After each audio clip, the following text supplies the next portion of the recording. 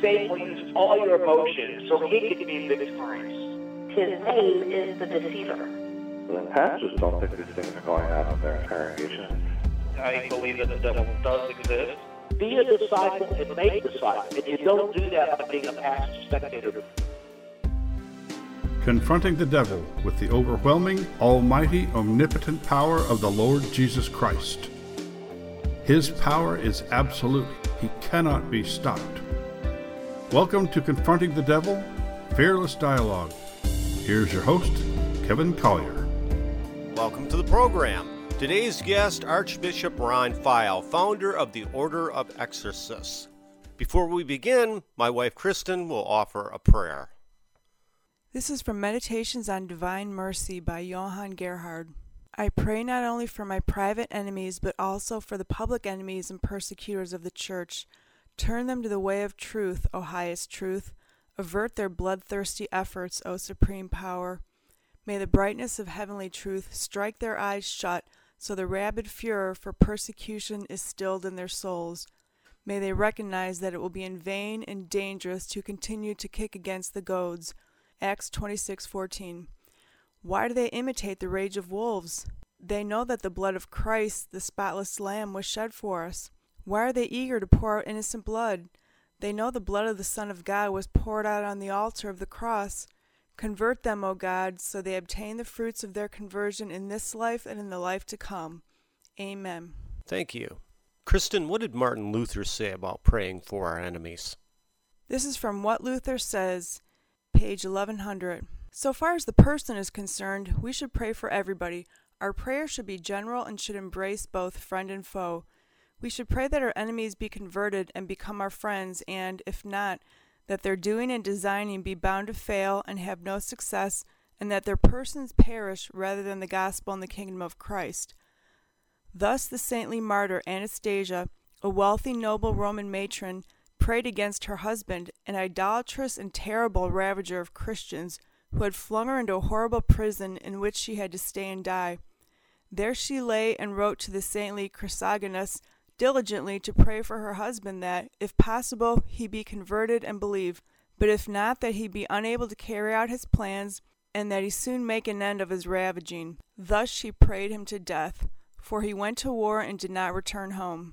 So we too pray for our angry enemies, not that God protect and strengthen them in their ways, as we pray for Christians, or that he help them, but that they be converted if they can be, or if they refuse, that God oppose them, stop them, and end the game to their harm and misfortune. For if one of these two things must happen, it is better that the world go to ruin than Christ, and that lies give way to the truth. For surely it is God's intention to have the truth endure, and to put lies to shame. Thank you, Kristen. Ron Feyl is the founder of the Order of Exorcists based in Ontario, California. He leads a group of experienced clergy and investigators that address and combat demonic forces around the globe. Archbishop Feyl, welcome back to the program. God bless you and all the work that you do. Thank you. Archbishop Feyl, what are some of the signs that you and your team are looking for in a demonic possession? The thing is, in regards to signs, it's not just one thing, it's not just two things, it's everything together. You know, we look for physical manifestations. We look for typical signs of super strength, the ability to predict the future, the ability to look into someone's past and reveal facts that they would have no knowledge of. The ability to do other things that would be of a physical nature, where their hair color would even change, their eyes colors would change or become solid. We have cases where the actual victim has levitated. The list goes on and on and on. In our process, when we do an assessment, we have a questionnaire that has 3 sections. We have the psychological changes, the spiritual changes, and the physical manifestations that are... I'm sorry, I'm being distracted here. I have other computers in the room here. Maybe some of those computers are possessed, huh? Yeah, I have a few computers in our room here, and so we have to communicate with the people all over. In any case, getting back to what I was saying, and when one of these signs do take place, we have to rule out they're not experiencing the symptom because it's related to their health or to some type of mental condition. We have to make sure that the symptom is not just the one, but all the others. They all have to be shown almost at the same time for us to make any type of evaluation, see whether or not it's genuine. If a person just has the ability to be clairvoyant, well, to us that's not a real fine unless it accompanies other things like the complete transformation of their skin tone. Their facial expressions can change. Gurgling voice. 2 or 3 voices may be coming out of the mouth at one time. Things in this nature that would fall into the quote-unquote supernatural realm. What we are looking for is evidence that shows that all the symptoms are present, not just the 1 or 2. And then we have to explain the cause and effect, every symptom that we should discover. Very analytical form to do this. What are some of the most common gateways that invites a demon in? Many gateways in our modern time. The number one enemy, of course, I believe, is curiosity. Wanting to be more than what a person feels they are. Perhaps they want to explore and get the knowledge in terms of Ouija boards and channeling and all the other new age things that you may open them up to demonic influences, which is a very known thing. People have access to the internet, so out of just sheer entertainment, their mind is open for other things that may be new to them. Or maybe they feel there's something that needs to be added to their life. Maybe a stronger ability in certain things that they feel they're lacking. And as a result, they feel that maybe, just maybe, they will read some of this propaganda that will tell them that if they experiment with spirituality things in regards to the demonic, then they may be able to gain some of these things. And so as a result, the number one gateway, I suppose, is having a brain that is open to new things, and it depends on how that individual takes in information and what their motive is. Everything boils down to cause and effect. Well, absolutely true. As a result, we have all the modern technology that our young people, people of all ages really, are open to these things just by sheer curiosity and maybe some deeper desire to be more than what they feel they are. What do you say to folks who believe Satan is a thing of fiction, legend, and folklore? Everyone can be skeptic to a certain degree, but it's my inner belief system that everyone who walks the planet will be touched by the demonic in some way, in some form. We're all open to demonic influences. So no matter how hard you try to deny that it exists, no doubt they might even be living with the actual element, and they might be participating in something that they have no clue as to what's really taking place in their lives. It's kind of a tricky question, because people are curious and people want things. They want to develop themselves to the fullest. And as a result, unfortunately, they could be very misled into these areas. It's a very valid point, too. What are some of your personal experiences or you have seen confronting the demonic? I've seen it all in my 37 years. Wrote some articles about just that, too. I wrote an article, and it was entitled, An Exorcist Battle That Almost Led to His Death. This happened a few years ago. It was after the evaluation that I've just earlier mentioned in regards to whether or not it's a genuine case. I found myself in this city, and the symptoms were very real, and as I was performing the actual ritual, I was physically attacked. Felt 3 blows like an invisible 2x4 on my left side of my body. The room was filled with people. We had about 9 or 10 of our people who were affiliated with us, and they witnessed the entire thing. As a result, after we left the premises, I almost immediately began having a shortness of breath. I went to my family physician, and he advised me to go immediately to the emergency room, which I did. Chest x-ray and a CAT scan and so on, they found out I had 2 sacks of blood wrapped around my heart. So they immediately admitted me into the hospital. This was in Upland, California. I was in the hospital for almost a month. I had 3 operations, and they removed the blood, the 2-liter blood sac that was wrapped around my heart. They actually did 3 procedures while I was there for almost a month in intensive care. To this day, the physicians have no idea as to what led me into that condition. They have no medical reason as to why I should have succumbed to the condition that I had. So as a result, a big question mark in the medical community. And then when that occurs, of course, we have to go one step further and think outside the box. It's not just medical, it's spiritual origins. So in that case, it was up close and personal. I get close and personal all the time. That's a common occurrence. In order to get truly involved in anything, you have to get your hands dirty a little bit and get really close. Archbishop Feyl, where do most of the requests come from for your team of exorcists? We get requests from around the world. It's always been a known fact that these cases that come from third world countries seem to be more prevalent in terms of demonic involvement. I like to think it's because of the lack of Christian beliefs in these various countries and the lack of Christian practices. They're still involved in pagan rituals. They're still sacrificing not only animals, but humans at times, children. There's all kinds of stories you hear, and I'm sure they're all true in regards to that type of practice. As a result, we get a lot of calls. Unfortunately, we get calls from areas where we are not in. I think we received one call, and it was from Russia. We don't have a team in Russia yet. So, one of the most important things for our ministry is to get the word out that we are recruiting not only the laity that will do the first contact interview and perform the actual demonic investigation, which we train them, and to do a case assessment, but we also need clergy that are willing to get involved when they're called on to perform the ritual itself. So each of us, we have different jobs, but we all work together. Unfortunately, I need more clergy. I also need more laity who have experience as lead investigators, so we could train them in our form and process of demonic investigation and assessment. So that's why it's important that I get on these programs, and my members get on these programs as well. I have a Facebook account where members of my organization have done radio shows, have talked about some of our cases and things of this nature. I believe I have 8 or 9 separate Facebook pages all relating to our ministry. Look up Ron Feyl on Facebook. You will no doubt find me somewhere.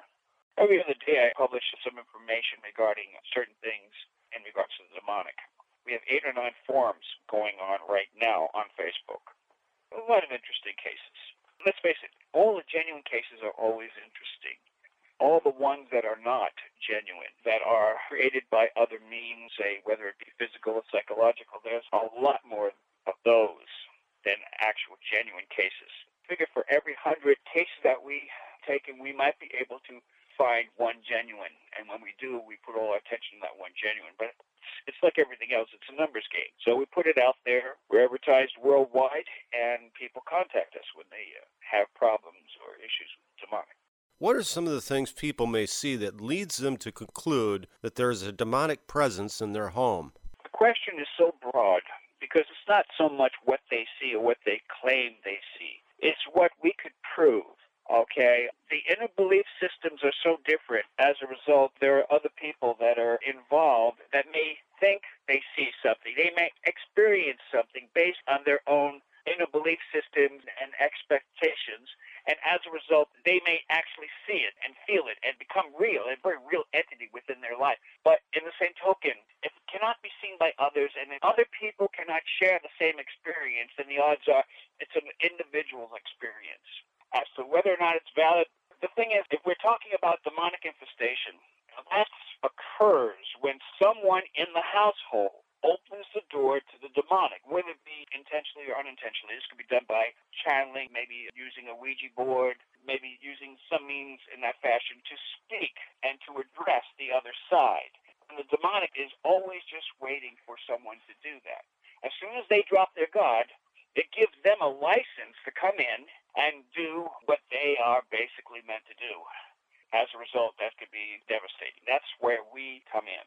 Demonic infestations are common when you have young people or people who are just basically experimenting, and then they leave themselves open where the demonic will just come in and take possession of that immediate area. Demonic infestation is not the same as demonic possession, though they are, in a sense, possessing the area or the house, or the interior of the house. And certain things might happen. Cold temperatures may take place in certain parts of the house. Might be rapping on the doors, scratching on the walls. Things might be moving, levitating even. Things might be disappearing in one part of the house. There are lots of things that could occur. From breathing, you could hear someone heavily breathing, to a rushing wind flowing throughout the house where all the doors and windows are closed. They could experience this temperature change. There are so many things that could go on. The list can go on and on and on. And I have to tell you, every case is not identical. Every case is totally different. And it's all based on the occupants of the house, the people in the household. That's why we take a closer look at the people in the house. Then we examine the house itself. Then we look for the outward manifestations that may take place. We look for cause and effect. We find out exactly what the cause is. And as a result, we study the effect. And that's what we do. I spoke with a local pastor here recently about the use of Ouija boards and such, and he just blew it off, saying that it was a trivial thing. They're not trivial, they're gateways. That's right. Absolutely right. I'm not going to ask you what denomination he was, but I will tell you that this is very typical in this day and age in our religious communities because of mental illness and because the case has been displayed because of certain parts and certain things that mimic possession can be explained scientifically. Then as a result, we have a lot of the clergy that are kind of sighing in that area. And of course, I feel that the true definition of being skeptic is having an open mind. That's fine. We have 2 psychiatrists who are in our organization, and they think outside the box. They're trained physicians, but they also think outside the box and know that the supernatural can occur and is very real. And there's been documented cases by the scientific community, I might add, that confirms that a person experiencing and showing symptoms of demonic possession can truly be authenticated by the actual witness of the person and all the other things that took place. Archbishop Feyl, how much has Satan infiltrated the churches in modern times? The approach of Satan, I'm just speculating, okay, because nobody really truly knows. But I'm going to say that because Satan has all these new devices that man has created to put them in better touch in regards to information, I believe that the satanic or demonic forces are using our technology against us, and they are communicating their message through certain websites that we look up and search for. And as a result, the formulation of the intake information that we receive can be very much influenced by Satan himself. I spoke with Brian Godow about this recently, how the devil has seized so much control over our communication devices. That's right. Absolutely. I agree. Kids are on the internet all the time, and there are many other portals. Archbishop Feyl, what can good Christian parents do to confront these gateways? Pray a lot. They need to pray a lot. Okay, children are people who have their own emotions. They take in information based on their own perception, and they act on what they see. Parents really have no control over what a child sees, reviews. They could put a lock on their TV or on their Wi-Fi connection in regards to adult sites. But that doesn't prevent the child from being just simply human and wanting to develop in such a way by studying and increasing their knowledge of the world. There may be some people that may disagree with me on that, but I don't believe you could chain your child to and throw him in the closet and isolate it from the population. I don't think that would be a advisable thing to do. Very few people do. So since they have the ability to communicate and to learn, and we have this ability from day one when we're born in this world, we're taking in information that's out there that's dangerous. And that's the tool that Satan can use. Does the devil manipulate men or women more? Gender has nothing to do with it, really. Yeah, Satan doesn't attack women more than men or vice versa. There are even demonic spirits that are female and that will literally rape an individual as he sleeps. Gender has really nothing to do with it. What has to do with it is your inner belief system, your inner thought, your whole thought process, and how you perceive life and how you take that information in. Gender has no bearing whatsoever. That's my opinion. There's this pervasive fear out there concerning we are in end times. Don't we have to be fearless when confronting evil and the devil? Being afraid of something is a sign of true intelligence because you understand what your limitations are in facing the thing you fear the most. Acknowledging the point that there is a good versus evil is all part of the scenario. You have to understand evil is always around us. The influence is entirely on us. You have the Southern Baptist Church and you have the other charismatic that may do the fire and brimstone type of preaching. And in one real sense, I applaud all of those individuals. I think they're wonderful churches. Their teaching abilities are very effective because they're teaching the reality of Satan, the reality of evil, the reality of darkness in the world. It's really a shame. There are so many parishes, churches, denominations that will tell you everything about the teachings of Christ, but they'll somehow overpass the demonic possession. They'll somehow overlook or emphasize how the real evil was and is in the world. How Satan himself sat next to Christ and for 40 days tried to influence him. And yet our Lord and Savior, Jesus Christ, is not fully protected from all of these various human elements. Then how All we could do is ask for protection, try to keep our eye on the mark, and always have a good relationship with God. It's the very best we can do. We're all going to be touched by some form of demonic influence in our lives, whether it's intentionally or unintentionally. It's going to happen. It's written in our life code. The life code meaning that everything that we've been placed in this world for, through our experiences, we live through what we see, what we interpret, and how we perceive certain things. As a result, in that is a code. That code is filled with evil, the darkness, the things that Satan would use to harm us and take our attention away from God. And that can come in many forms: physical possessions, money, greed, lust. The list goes on and on and on. And so this is all part of that code that we have to live through, if you will. Archbishop Feyl, doesn't Satan take more notice of Christian leaders and target them because he sees them as the biggest threats? Oh, yes. In fact, many of the clergy, and I'm referring to the exorcist, the clergy who actually have a ministry of exorcism, they're the main targets. You take down a general in an army unit, there's very few followers that will fill in his shoes, per se. Your strongest technical position would be to take the generals down. Cut the head off the snake, as they say. Once that's done, yes, that would be a major gain for our enemy Satan.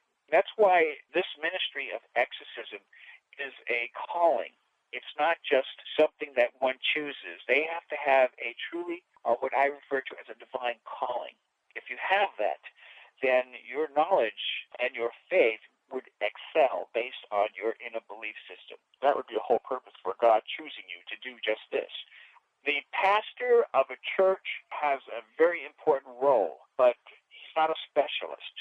An exorcist or person who's a minister who's been appointed to do just that, and that would be exorcisms, that person would concentrate all his efforts, all his God-given abilities to perform and perfect what he's doing. He becomes a specialist.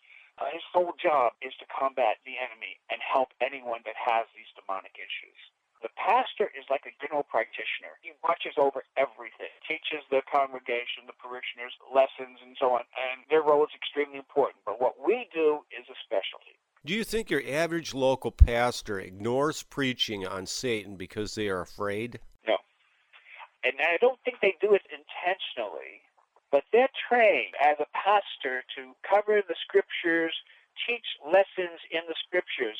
However, it's easier to teach with candy than it is to teach with something which would not be favorable. It's easier to teach the lighter things in Scripture than to teach the things that involve some type of personal commitment, not only for their own safety, but the safety of their family, to openly absorb and fully gain the knowledge of the reality of Satan and evil and the darkness of the world.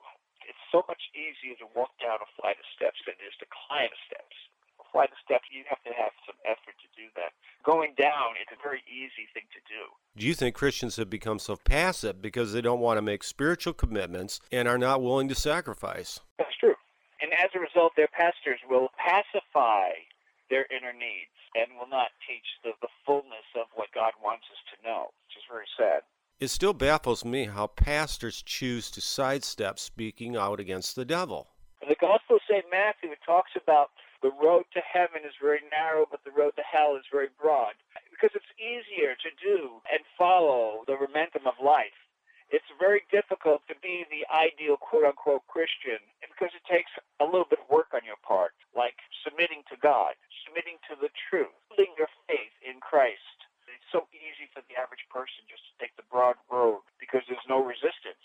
But when you take the path to God, it's more of an effort. You have to actually put yourself into it. And when you put Jesus first, it provides protection from the forces of evil. It does, based on your belief system. And as I said, we're all so different. All of us are so different. Even Christians have different levels of belief. Lots of ministers or priests will bring up passages in the scriptures where Jesus was on the boat and Peter was there. Jesus walked on water and asked Peter to do the same, and Peter started to do that, took the first couple of steps. He was actually above the water, and he looked down and realized what was actually happening, and he started sinking. A lot of pastors use that, but particular passage in Scripture as a lesson that we need to keep our eyes on God, keep our eyes on the Lord, and keep our faith strong. And it's true. We have to not be sidetracked. Satan's main job is to distract you from the reality of God's love. His main job is to take your whole attention away from God and all the godly things, and to basically pamper to your own inner lustful needs. And as a result, most people will fall in that category, unfortunately. And that's why we have to be strong and do what we're called to do. Archbishop Feyl, is political correctness one of Satan's favorite tools? Satan will use anything and everything as tools. Yeah, if given the opportunity, of course he'll use that as a tool. He'll use your love for another person as a tool, perhaps maybe in lust, maybe in an unnatural way. Satan will use anything. Satan will use all your emotions so he could be victorious. So this is something that we all have to pay attention to and have a clear understanding. John 14:6, where Jesus said, "For I am the way, the truth, and the life. No one comes to the Father but by me," is absolutely right. We have to acknowledge the fact that Jesus is the doorway. He is the only way. Satan will manipulate anyone around us to disrupt our lives. True? Absolutely true. Absolutely true. Just when you think you have the world figured out, that's when everything starts falling apart on you. That's right. Well, Archbishop Feyl, I thank you again for joining me. Thank you so much for the opportunity for sharing this with you. You too, sir. And if anyone has any problems with the demonic, they should contact us. And thanks again, Archbishop Ron Feyl. Since our last episode of Confronting the Devil, we now have a Roku channel, so you might be listening to us on Roku. And if you're listening to our podcast on some of our other formats and have a Roku, you might look us up in the channel store and add us to your television. We also want to thank our listeners on Praiser. We appreciate you. And also, I'd encourage you to check out our website. We have a blog on there. I have some new columns. It's confrontingthedevil.blogspot.com. You'll be able to keep up on what we're doing, and we appreciate your input. You can email us at confrontingthedevil@mail.com. And now, we're at the end of the program. Time for Kristen to come in with a closing prayer. This is also from Johann Gerhard. O Lord Jesus Christ, only begotten Son of God, in your word you have prescribed for us this rule of love. Love your enemies and pray for those who persecute you. Matthew 5:44. I pray also to you, the most generous forgiver of sins, for my enemies and for those who persecute the church. Luke 6:35. Give me the grace of your Holy Spirit, so I not only forgive my enemies from my heart, but also heartily pray for their salvation. We call on you, the one Lord and God of heaven. It is by no means right that servants of the one Lord are not united. We are one mystical body under Christ the head. Ephesians 1:22 and 23, and 5 verse 24. For members of one body to fight one another is disgraceful and dishonorable. For those whose faith is one and whose baptism is one, it is fitting that they be one in spirit and soul. Amen. Thank you. And coming up on our next program, Josh Peck, host of Into the Multiverse on Skywatch TV. Here's a preview. That's why they don't want us to know about it. And when I say the enemy and they, I'm throwing everything fallen, everything rebellious against God into that category. So that'd be Satan, fallen angels, demons, all that stuff. If we're ignorant of the fact that we can actually stop these things, well, first that these things exist, and not only that, but we can stop them. We have authority over them through Jesus Christ. If they can keep us ignorant of that, that lets them do more that they want to do, wreak havoc and cause all these problems for everybody. I think that's the main reason why they want to obfuscate that from the church. And also, Robert Noddy, the founder of Searchlight Ministry, will return. Jesus says, always guard yourself. He's always warning us against the devil and the evil one and the things that he can do. He's telling us to watch out, for the devil goes about like a roaring lion to see whom he may devour. Christ is gospel. He's saying, watch for the one that can kill you and send you to hell. And yet the church at large just ignores it, and that is a serious mistake. It's something that the devil relies on. And we'll talk some more. So thanks for listening, and remember, do not let fear paralyze your faith. This has been Confronting the Devil with your host, Kevin Collier. Visit online at confrontingthedevil.blogspot.com. Thank you.